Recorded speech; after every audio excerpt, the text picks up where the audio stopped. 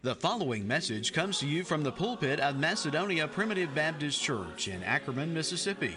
We invite you to visit Macedonia Primitive Baptist Church for worship services every Sunday morning at 10:30 a.m.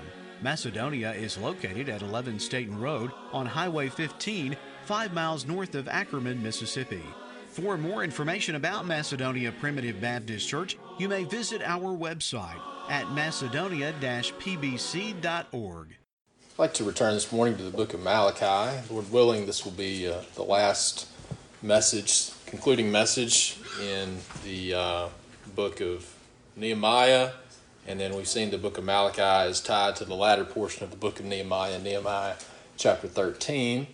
And we want to, let's just go ahead and turn to Malachi chapter 3 and read our text this morning, verses 16 through 18. We'll read that and then set the context back for you. Malachi chapter 3, beginning in verse 16. Then, we'll get to the then in a minute. Then they that feared the Lord spake often one to another, and the Lord hearkened and heard it. And a book of remembrance was written before him for them that feared the Lord, that thought upon his name. And they shall be mine, saith the Lord of hosts, in that day, when I make up my jewels, I will spare them as a man spareth his own son that serveth him. Then shall ye return and discern between the righteous and the wicked, between him that serveth God and him that serveth him not.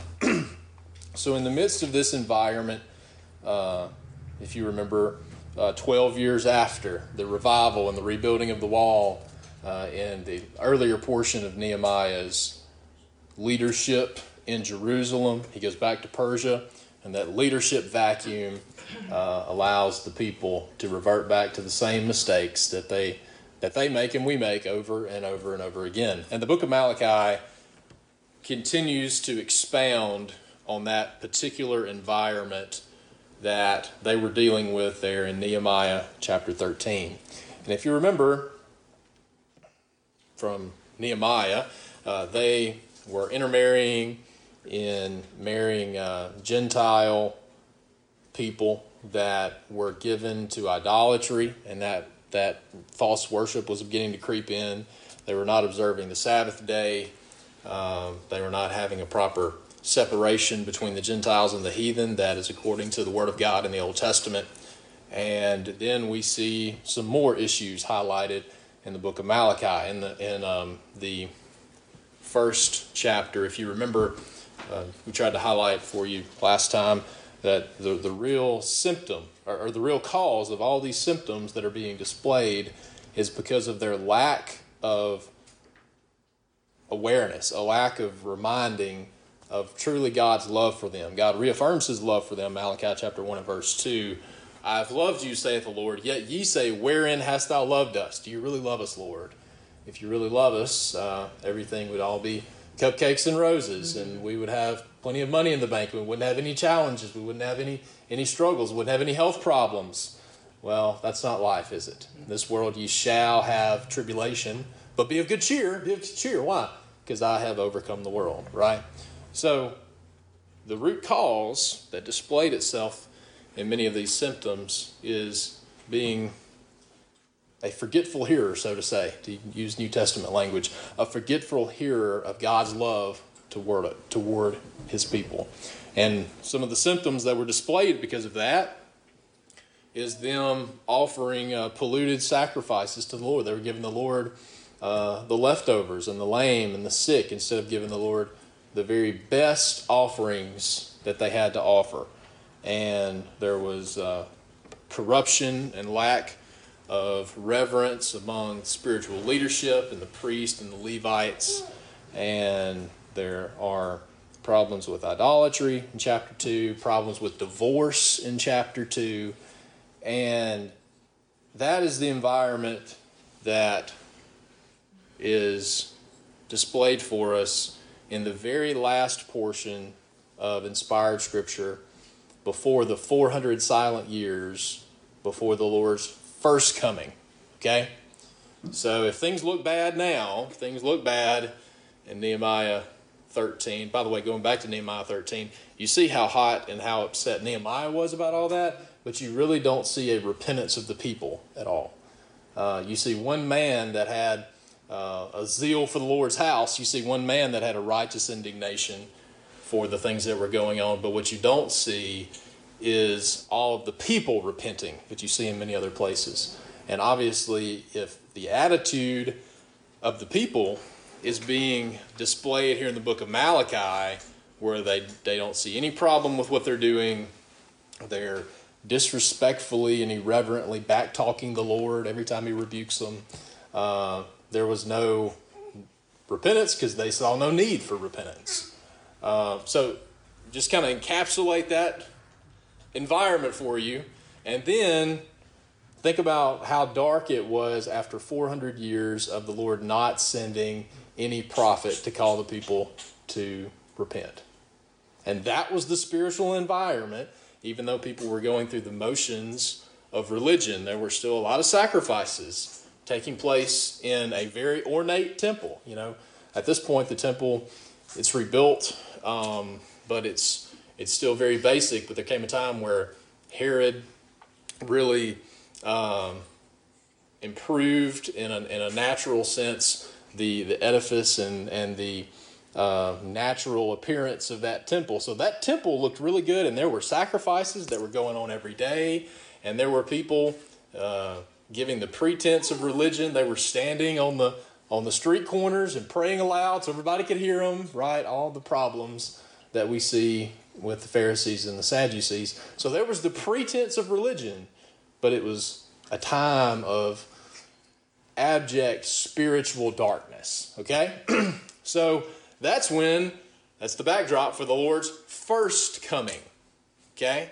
And that's what we find here in Malachi chapter 3. Behold, I will send my messenger. That's John the Baptist. I will send my messenger, and he shall prepare the way before me. The Lord whom you seek shall come suddenly to his temple. And that's what Jesus did, right? And boy, what did he do when he got in that temple? He purged it, right? He did it twice, by the way. He did it the first time he went into Jerusalem and threw over the table the money changers, and I can't remember which time it was, but he got a whip, and he purged them out. And that was the Lord's opinion of what was happening in the temple, because they had made it a house of merchandise instead of a house of prayer. So this is displaying the Lord's first coming at the beginning of chapter 3. And if this is certainly true of this environment 400 years before the silent years, it was certainly true of the spiritual environment when Jesus came that we find in the rest of chapter 3. So to highlight some of this stuff, again, chapter 3 and verse 1 is prophesying the coming ministry of John the Baptist, prophesying the first coming of the Lord Jesus Christ. And these are, again, some attributes of this generation, but no doubt these attributes were just exponentially worse when Jesus came the first time, okay? We're not in the book of Malachi very much, so I think it's always appropriate to read verse 6 in Malachi chapter 3. For I am the Lord, I change not. Therefore, ye sons of Jacob are not consumed. Amen, right? We sure are thankful for the immutable nature of God. He's not going to love you one day and hate you the next because you committed a sin that caused you to lose your eternal salvation. He didn't love you on the tree of the cross, but you didn't accept him and you didn't repent, etc., etc., and then he's going to cast you in hell at the end of time. God does not change. God does not lie. God cannot fail. And because of that, that's the reason we can have the hope of eternal security, right? His love is not fickle like ours, and have an affection towards someone one day, and then the next day they do me wrong, and then they're my sworn enemy. God does not change. And because of that, we can take comfort that God's people that have been redeemed by Jesus on the tree of the cross will not be consumed by the wrath of Almighty God. But then, during this time period, they were not giving to the support of the temple in the manner that they ought to. Will a man rob God? Verse 8, yet ye have robbed me. Wherein have you robbed me? In tithes and offerings.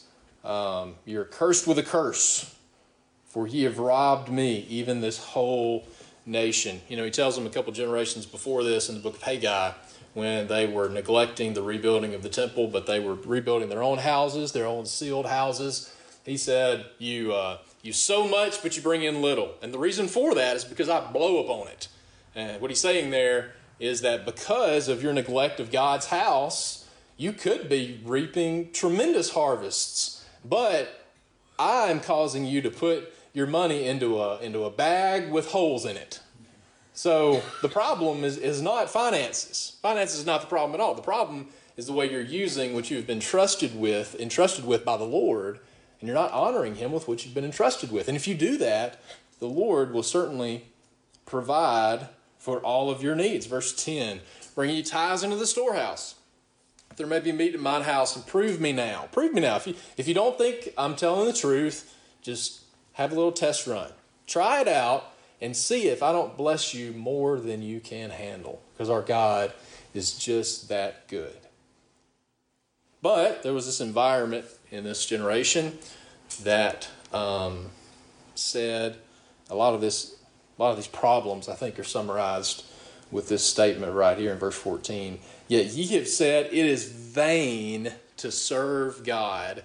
What profit is it that we have kept this ordinance, and that we have walked mournfully before the Lord of hosts? What are we going to get out of it? And what I'm trying to frame for you is that some of these attributes of the spiritual environment that we see in this day, I believe, is very indicative of the spiritual environment that we see among Christianity today.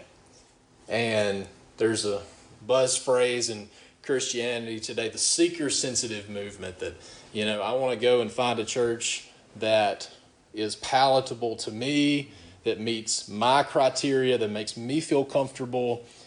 And what they're really saying, if you approach the kingdom of God, and if you approach church that way, is that this is really all about me, right? It's what can I get out of it? And if I can't get anything out of it, then it's vain and empty for me to serve the Lord. If I'm not going to get something out of it, then what's the point in doing it anyway? Well, remember, we have to go back to Malachi chapter 1 and verse 2, right? Why? Why do you serve the Lord? It's not so you can get something out of it. It's because he loved you. It's because of his love towards you of why you serve the Lord. And it is a blessed, this is our focus this morning. As we fellowship with brothers and sisters in Christ that fear the Lord, that's a tremendous blessing to have friendships that we can rely upon, people that we can count on.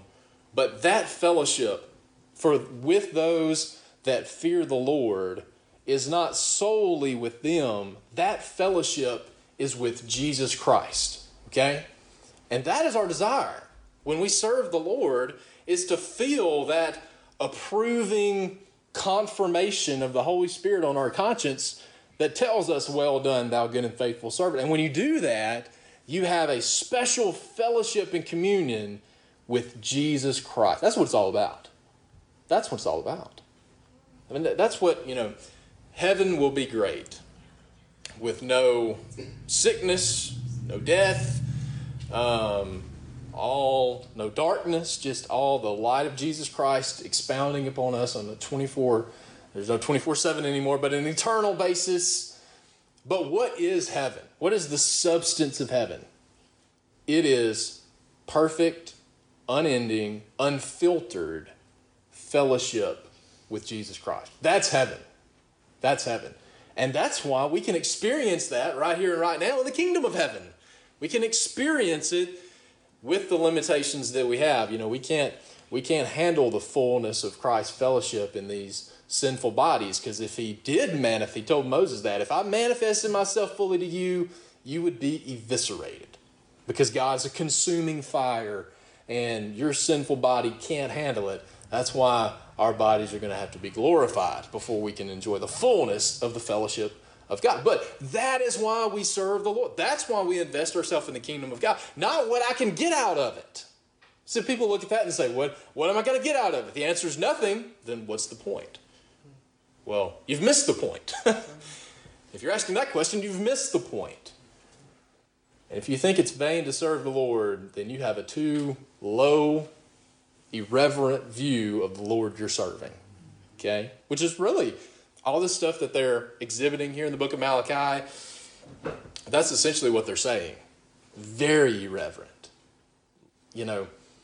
Yes, these, I don't believe that these are condemning unregenerate. The Word of God is not written to the world and unregenerate people, right? Now, understand the Old Testament Israel is in many ways figurative of the church. Probably not every single physical person that was dwelling in Jerusalem was a born-again child of God. However, it is figurative of the elect family of God. So, it is possible for even those that are born again by the Spirit of God, that love the Lord, down in there somewhere, but over time their conscience has got seared, they've been conformed to the world instead of being transformed, and they have a form of godliness and they deny the power thereof. So they're born again, but on a day in, day out basis, they are not walking in a fear and a reverence of God. So notice the identifying attribute here.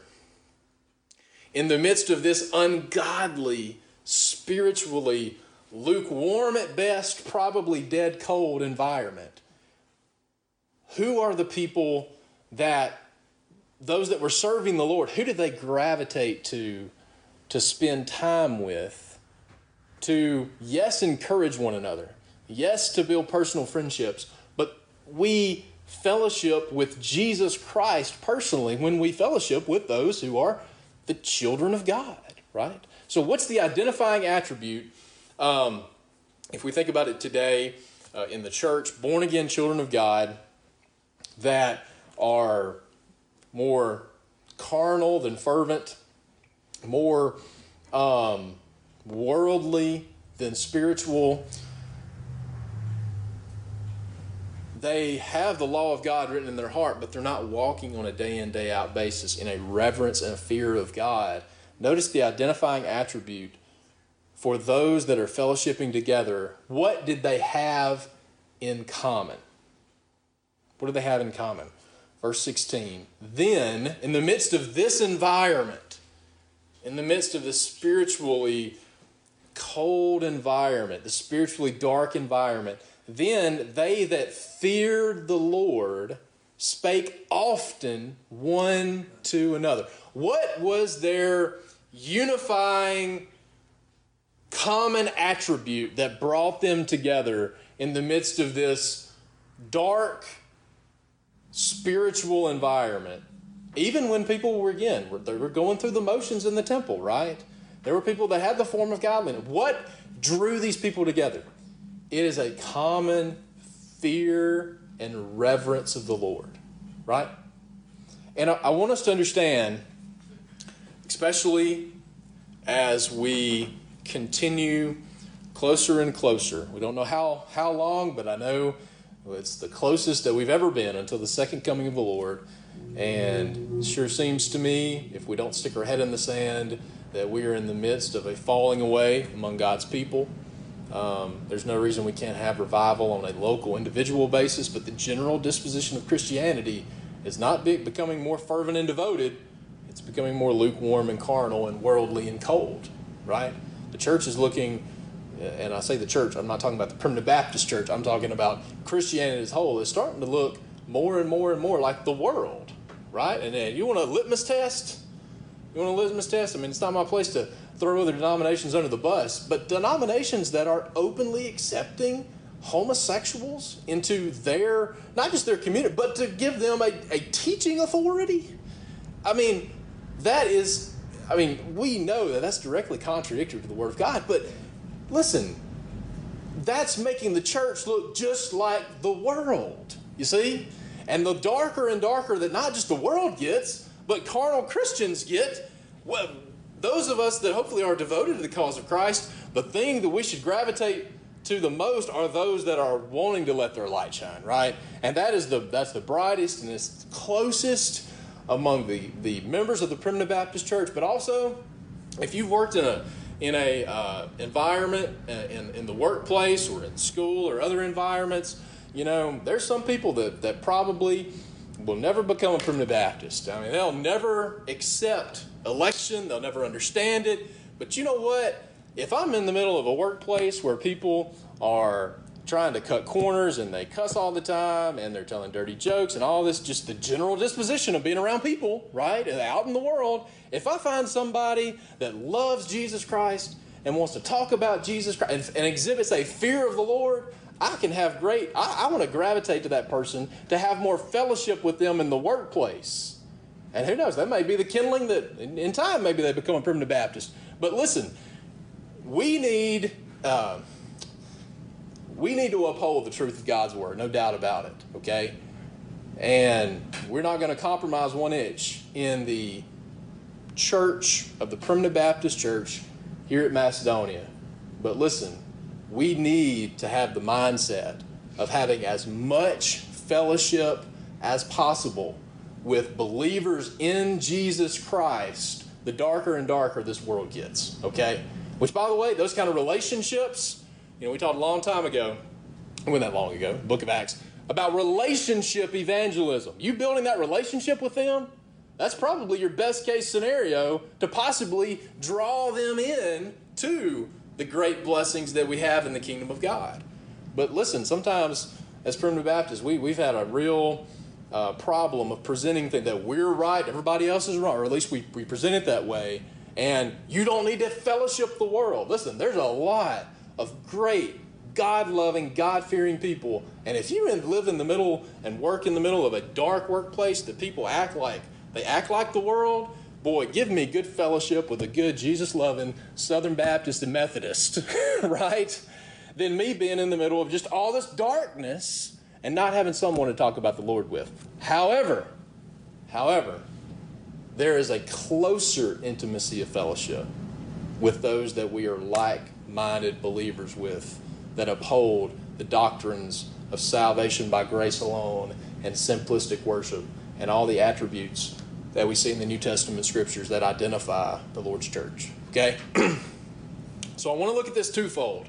First of all, it is vitally important that us as members of Macedonia, members of the Lord's church, that we make a commitment to fellowship together as a church body. But that is not limited to the members of Macedonia Church. Who is the people that we gravitate to fellowship with? Those that fear the Lord, that are walking in a reverence of God. If someone puts a Jesus fish on your bumper, and you give the pretense that you're a Christian, but you act just like the world, you're not displaying a great reverence of God in your public witness, okay? Now, I want to be as positive of an influence as I can to that person, right? Don't be a jerk to anybody.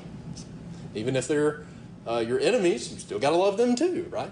So don't be a jerk to anybody, but that is not the person. If they're not displaying a fear of the Lord in their actions, that's not a person that I should gravitate to having a close, intimate degree of friendship and fellowship with. Now, you want to be as much salt and light to them, because hey, maybe they're a carnal Christian, and maybe that's just they think that's the way things are. Maybe you exhibiting that light to them is something that can show them that they're not reverencing the Lord in a manner that you ought to. But at the same time, we can be a positive influence by just letting our light shine. But those should not be those that we gravitate to fellowship with and speak out. Those that display in their life a reverence and a fear of God. It's so vitally important, the darker and darker that this world gets, that those that are children of light fellowship together to strengthen one another in the Lord Jesus Christ. Okay? And that's absolutely true among the Primitive Baptist Church and the members of Macedonia, but it also applies in not as close of an intimate fellowship, but it also applies to every child of God that's truly displaying by their actions a reverence and a fear of the Lord. Okay? First of all, the word fellowship. The word fellowship. In the New Testament, it is also many times commonly translated as communion, right?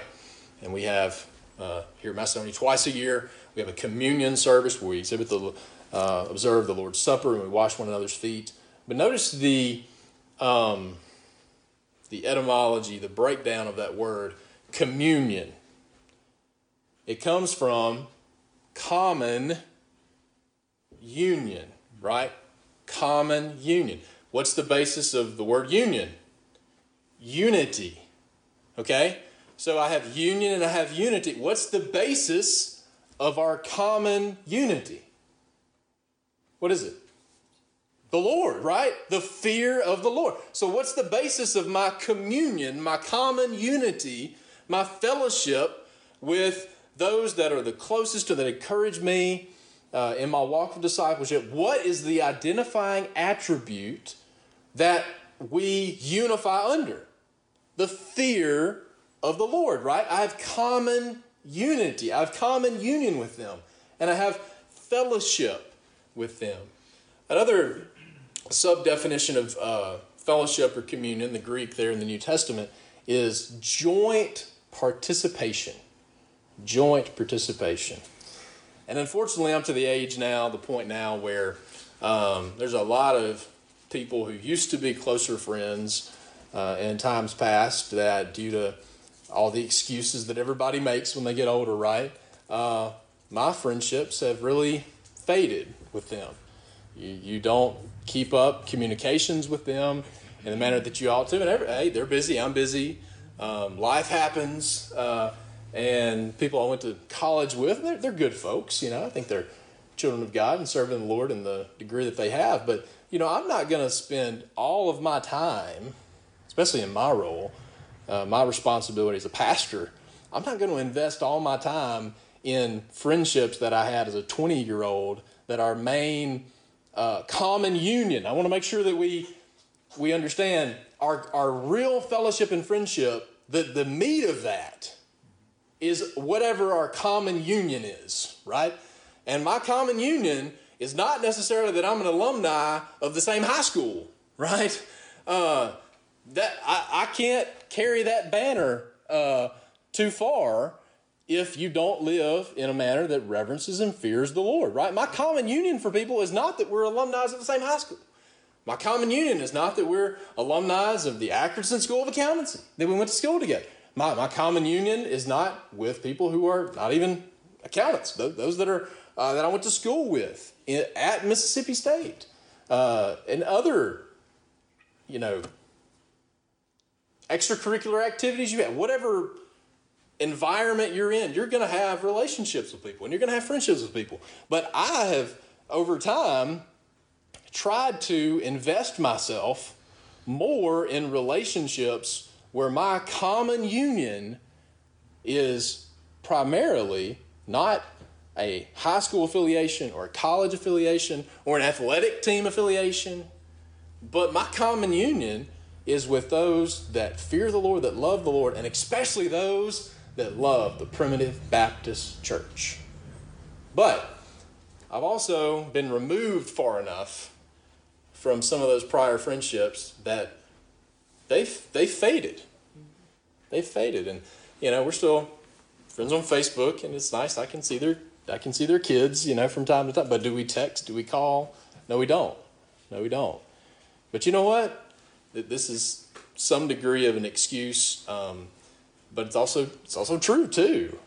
You can make time for any friendship that you really want to invest in, and if you don't really see the value in investing in that, there's some friendships that I'm okay just letting them fade a little. I'll see you at our 20-year high school reunion, and that's okay. I'm okay with that. right? We don't have to talk every week. I'm okay with that, you know? But there's other ones that I believe can be beneficial for me in a spiritual sense that I want to invest in. But notice, the point I'm making here is that fellowship and communion requires a two-way street, right? Joint participation. Fellowship has to go both directions.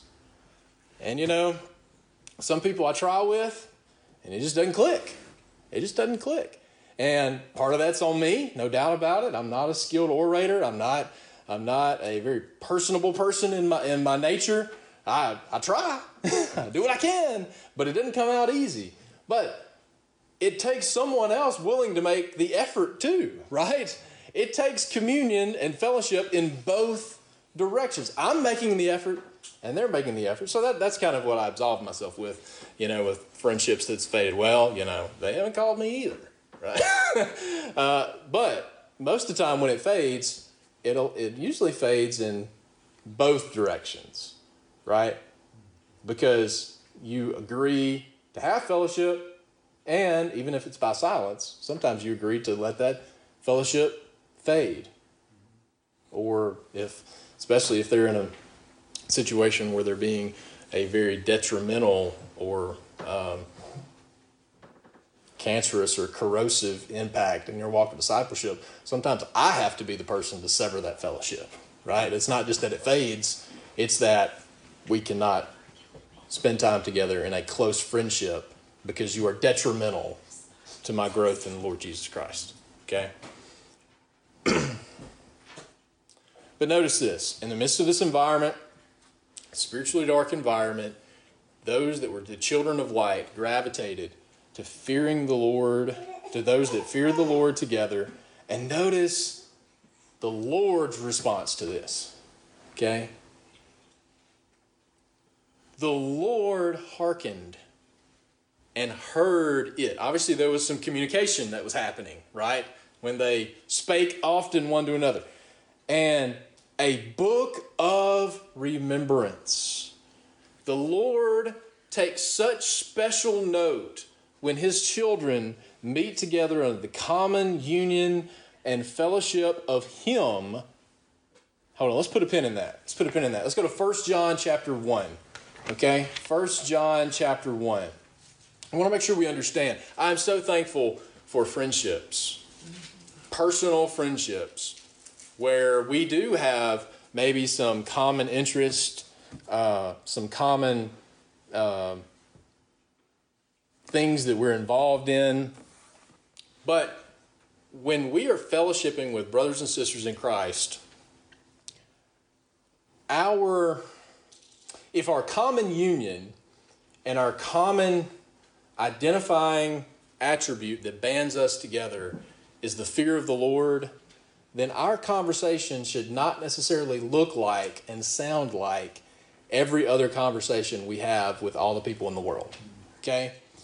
So, yes, when you're building relationships and when you're building friendships, you got to start with the basics, right? You know, let me get to know you. Let's hear about your family and your work and, you know, what your interests are. But if the children of God, if us as members of the church, if our communication, if our fellowship is primarily about the weather or politics or athletic teams, Mississippi State Athletics, if all we're ever talking about is sports, the weather, politics, tell me how that looks any different than just the small talk, no depth conversations you have with people in multitudes of different situations where you're forced to have small talk with people, right? What is the identifying attribute that should be the main thing that we're talking about? What is it? It's the Lord. It's the fear of the Lord. So if our conversation sounds exactly like the conversation that I make with the person down at the gas station while I'm picking up my breakfast, and we're just making small talk about, oh man, How about this cold front that's coming in? I mean, like, whatever. You know how people talk. You're forced to have a 2-minute kind of awkward, at least for me, kind of awkward conversation with somebody. And these are the things that I talk about, right? Oh, you're in Starkville. Everybody, oh, man. How about Mississippi State, right? I have phone calls with people at work, and they know I live in Starkville, so it's always like, how's Starkville? Oh, it's good. And I've just got to push through those first 60 seconds of the phone call because I know it's going to be awkward because, I'm just not fluid in those kind of conversations. But if my conversations with the people of God sound exactly like the no-depth, small talk conversations that I have with people every single day, then we're missing the point of fellowship, okay? Because the reason now, understand, to build relationships, you got to start small, right? Right? So I'm not saying we never talk about those things because we need to show people that we're invested in them and we care about what's important to them. But if that is all that, especially just here as the church at Macedonia, okay, if our conversation is primarily about small talk in the world, then we are missing the point of fellowship. Because the point of fellowship is, yes, I want to have friendship with you. Yes, I want us to build a common unity and a love together. But the reason why fellowship is so dynamically important in our daily lives, and especially the darker the world gets, is because it's through our fellowship with like-minded believers and our discussion of spiritual things that we are recharged in the same way we're recharged in worship, because when the conversation changes from politics and the weather and all these things of the world, when it changes to Jesus Christ, now all of a sudden I'm having fellowship with Jesus Christ. Okay? So we come to public worship, and I've had a tough week. I've been stressed. I've been struggling. I've had, multiple different things, whatever that looks like for you. Okay? And I come, and when I invest myself in the song service and I start singing, all of a sudden, those burdens get a little bit lighter, right? I start getting a little bit of spring in my step, and I set my affection on things above and not on things beneath. Do you want to know what that is? There's not anything special about the sheetrock in here. There's not anything special about the siding. You want to know what that is? Jesus has promised you, if you invest yourself in the song service, Jesus has promised you that if you sing in the church, Jesus Christ is going to come and sing with you. You want to know what that is? When you invest yourself, and I want to commend Macedonia, I am glad y'all sing. Boy, I tell you, we go to some churches and people, either they don't sing, I know they love the Lord, but they refuse to sing, and they use, listen, if anybody can use an excuse of not being a good singer for not singing, there's a lot of people that can use that excuse, and I'm one of them. But you know what? Don't use that as an excuse for not publicly displaying your joy in the Lord by singing. Because what you're depriving yourself of, if you just sit there, and I'm glad I'm not talking about anybody here, but if you just sit there and you just don't sing, Jesus is really just knocking on the door that I want to sing with you, and you're saying, I sound bad. I don't want to sing with you, Jesus, because I don't like the way I sound. The reason why you're encouraged in the midst of the song service is because of what? When you sing, all of a sudden something starts happening and you start having fellowship with Jesus Christ. You see?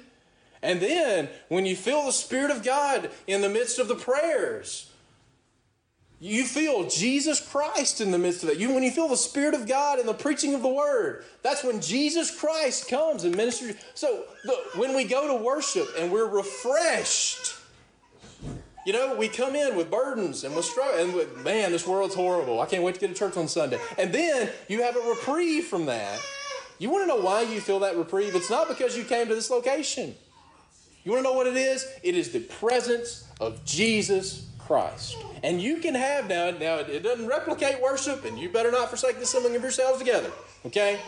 But listen, you can have that same relieving of burdens and encouragement when you make a commitment to fellowship with those that fear the Lord. Because when two or three are gathered together, people, us old Baptists, we always want to make ourselves feel good for not having anybody here. Where two or three are gathered together. Mm-hmm. Jesus Christ. Yeah, amen.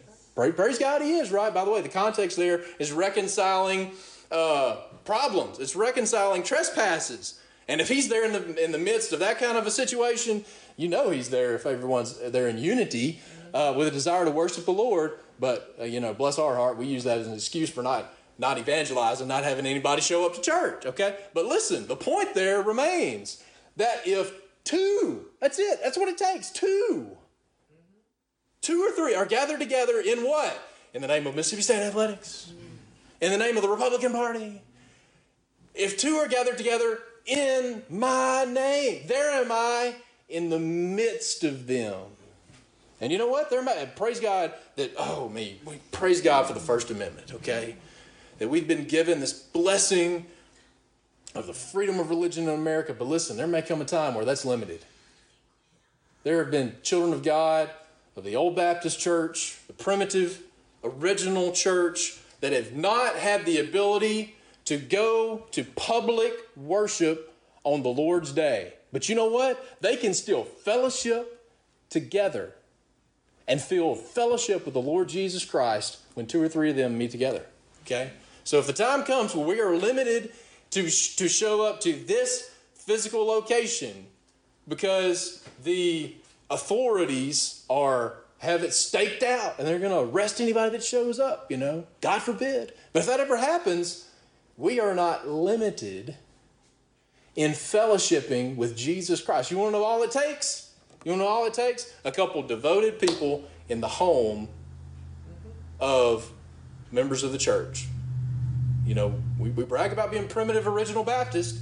That is being a primitive original Baptist. They did not have an external meeting house, right?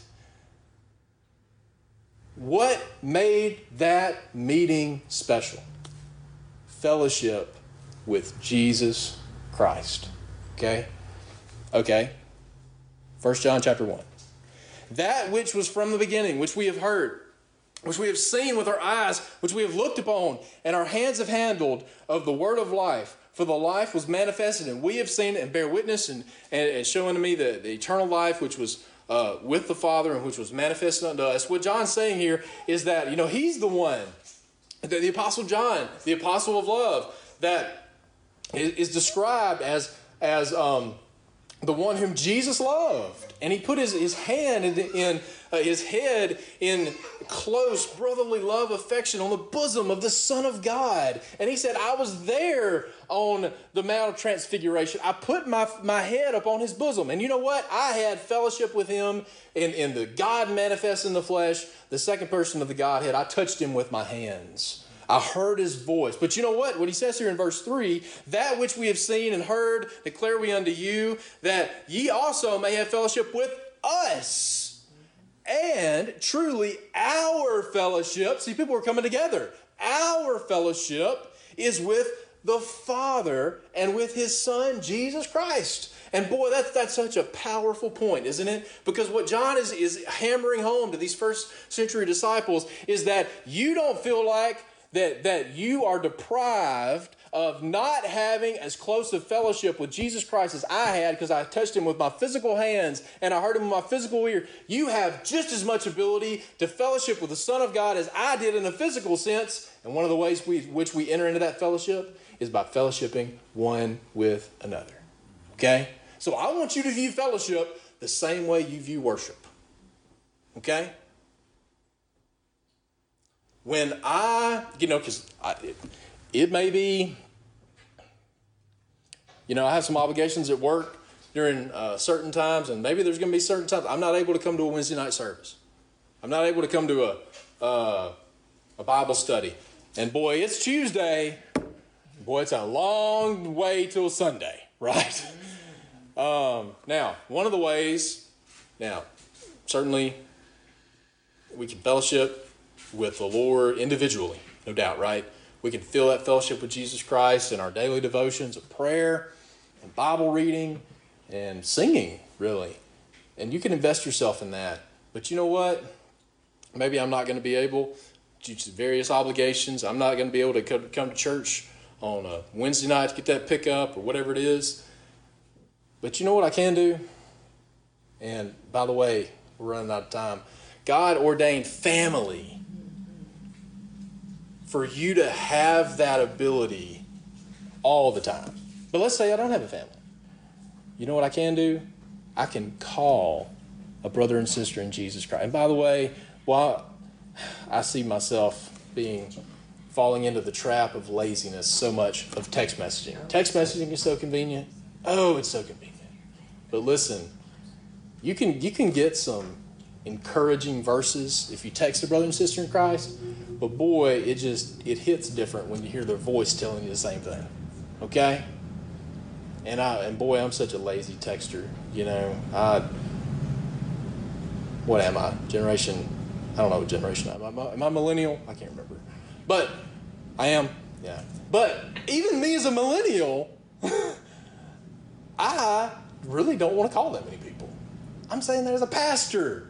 God forbid, right? I mean, that's my nature because texting is so easy. It's so convenient. And you can get a touch of fellowship with that, you know, you can get a little bit. Boy, but it's nothing like hearing somebody's voice, and it's nothing like you saying, listen, I'm struggling. I don't have anything to do tonight.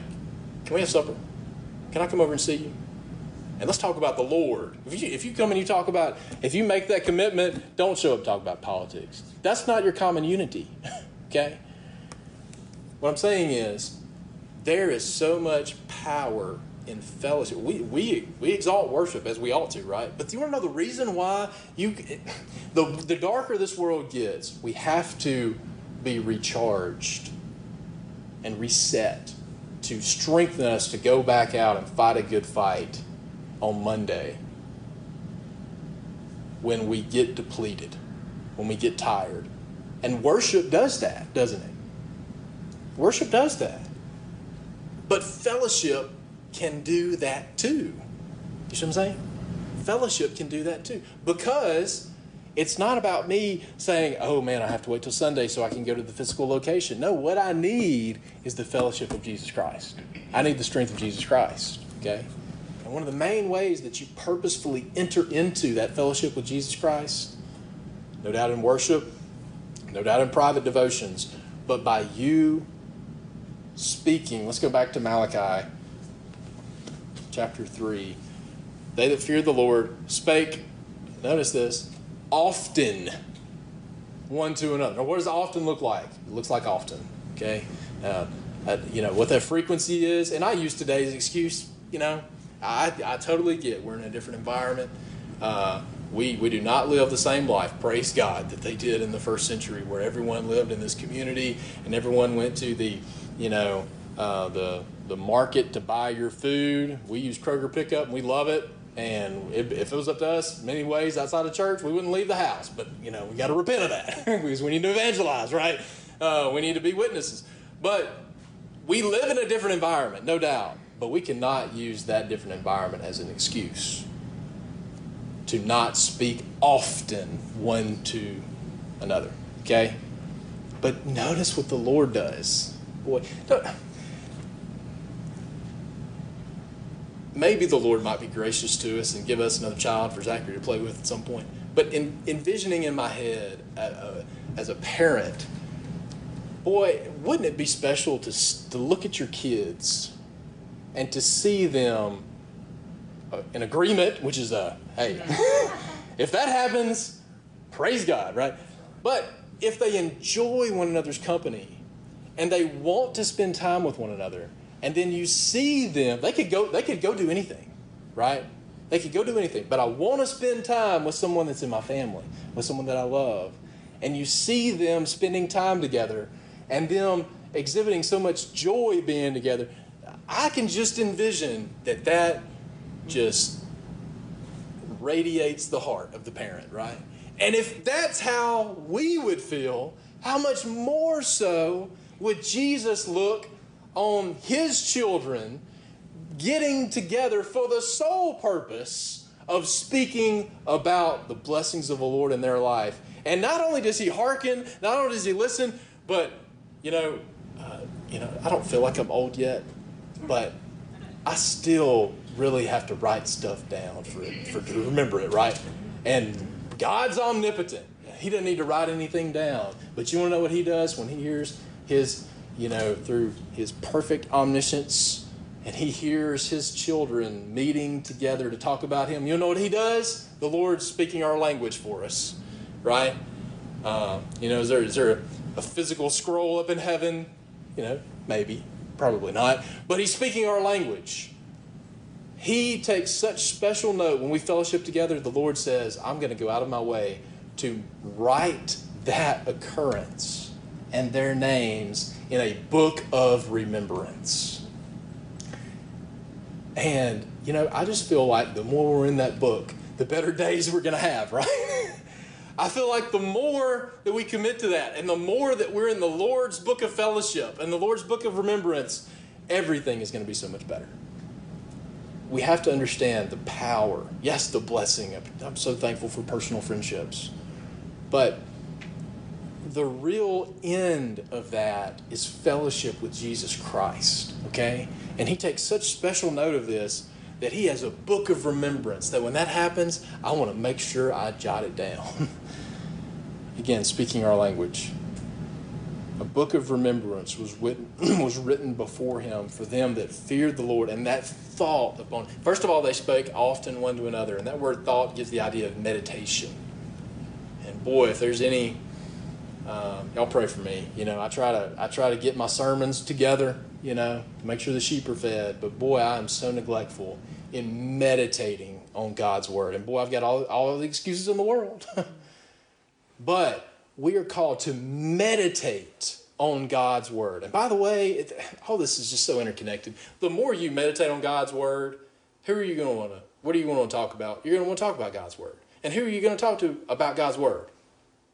The people who also know God's word, who also love God's word, who listen to the same sermon you did last Sunday.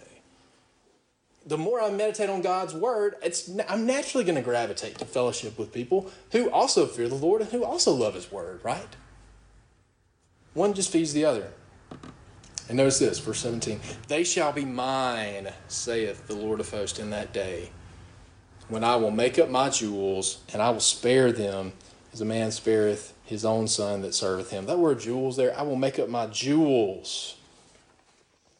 In Exodus chapter 19, verse 5. Now therefore, if you will obey my voice, indeed, and keep my covenant, then you shall be a peculiar treasure. That's the same Hebrew word.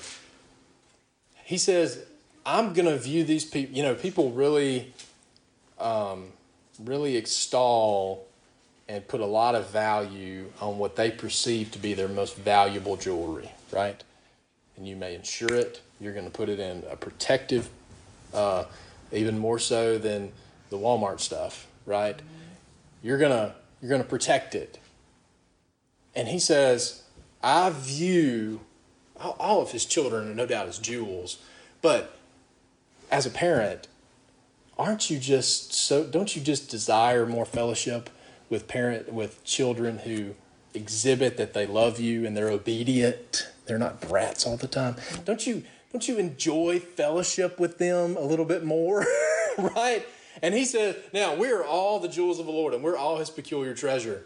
But listen, he says, I take special note and I write it down, and you are my jewel. You are my peculiar treasure. Doesn't that just do your heart good? For the Lord to remind you that you are my peculiar treasure. You are my jewels. Isn't that amazing?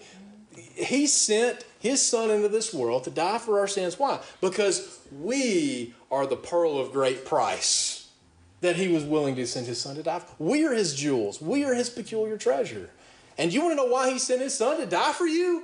Because he desired eternal fellowship with you in heaven. You see that? And if he desired that kind of eternal fellowship with you, why would we ever deprive ourselves or neglect the degree of fellowship we can have with him here this side of heaven in the kingdom of heaven, right? Okay.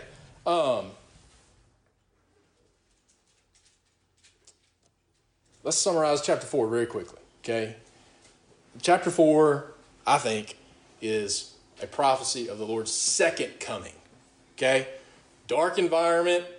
Chapter 3 is the messenger and the Lord's first coming, and it will be a very dark spiritual environment before the Lord's second coming. And the fellowship of the saints will become more and more and more and more vital and important. The farther we go in history, the more of a falling away that we see, the more lukewarm Christianity as a whole gets. It becomes vitally, vitally important that we commit to fellowship one to another, okay? This is talking about the Lord's second coming. Behold, the day cometh that shall burn up as an oven, and all the proud, and yea, all that do wickedly shall be stubble. And when he comes back, this earth is going to be melted with fervent heat. Okay? He's going to burn up this earth at his second coming.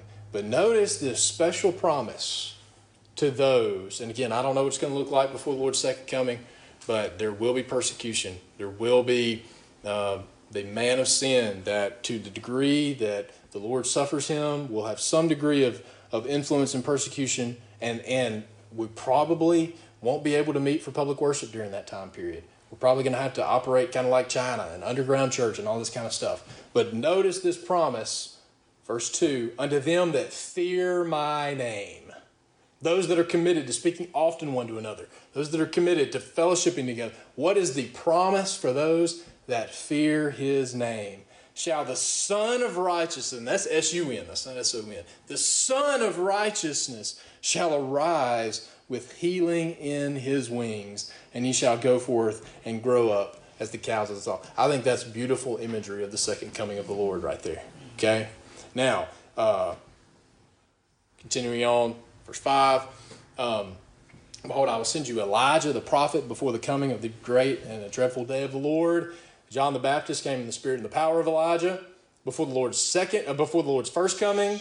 And I believe when the man of sin is revealed, he's going to have a false prophet. There's going to be a lot of deception, and the Lord will not be left without a witness. I believe personally, I think Revelation chapter 11 is fairly literal instead of symbolic, and I think the Lord is going to establish witnesses to do mighty, miraculous things similar to Moses and Elijah that will combat the false signs and wonders that the false prophet is doing for the man of sin. Okay? Too big to go down that rabbit hole. The point is that during that time, what is so important? Yes, fellowship among the saints, but you know what? There may come a time, and saints have had this issue in times past, where we are not able to meet collectively as a church. You want to know what you still have? You have your family. You have your family.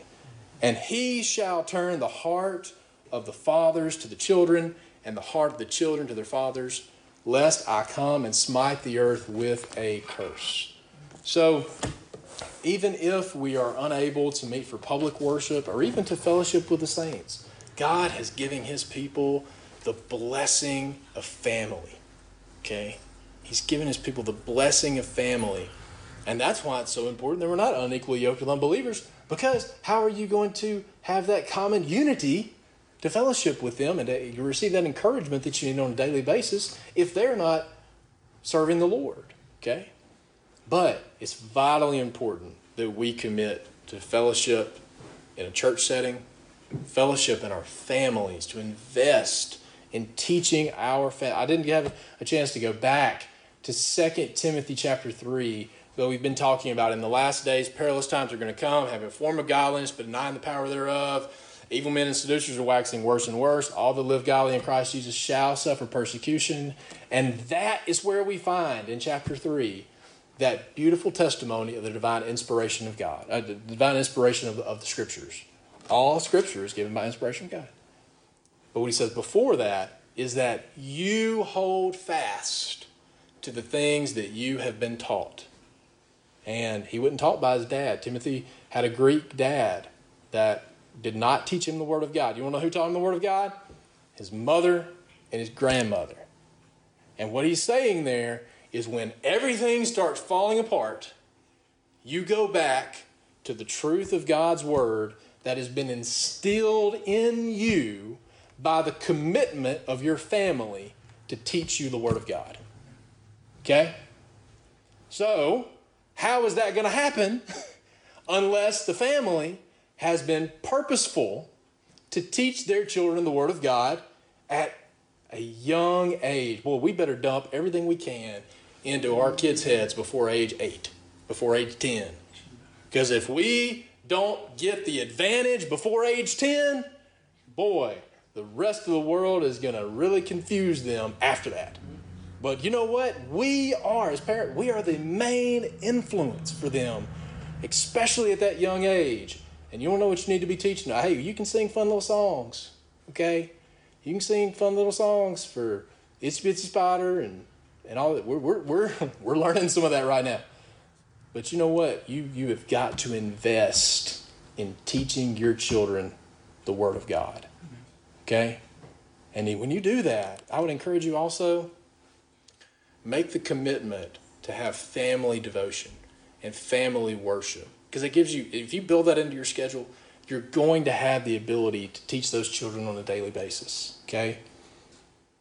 And it also builds unity in the family. And it gives you that opportunity of fellowship. You see?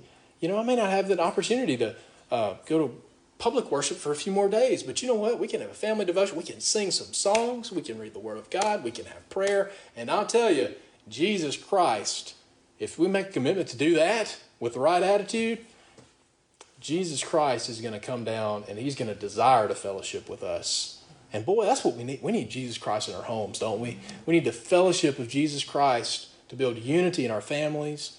And then when you commit to fellowshipping together as a family, now there ain't nothing necessarily wrong with bringing all the family in, you know, to watch a ball game. Yeah, that's all well and good. But when you commit to fellowshipping together under the banner of the Word of God, to sing, to pray, to preach, or to discuss the Word of God together as a family, I think the Lord is going to put a special notation in his book of remembrance for your family.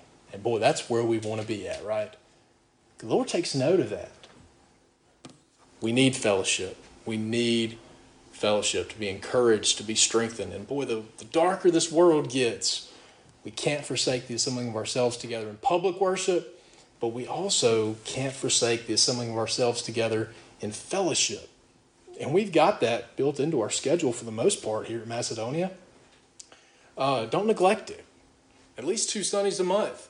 We have lunch that gives you the opportunity. And listen, I'm as guilty. Y'all know, y'all all interact with me, okay? Y'all know I'm just as guilty as anybody. What is the substance of my communication? What's the substance of my conversations? We don't need to waste the blessings of the opportunities of fellowship that we have together in eating together by talking about politics and athletics and the weather, okay? What should be the substance of our communication? The substance of our communication should be our common union of Jesus Christ, of those that fear the Lord together. But also, I also want to commend you. I'm glad that I've been to other churches. Not only do they not sing, but boy, they leave as soon as the last amen is said. They don't want to talk to anybody. They just skedaddle. We should have a desire to fellowship. And even if it's for just 30 minutes, even if for some reason, I would ask you as a member of Macedonia Church to commit to attending the fellowship lunches that we have. We only have it twice a month.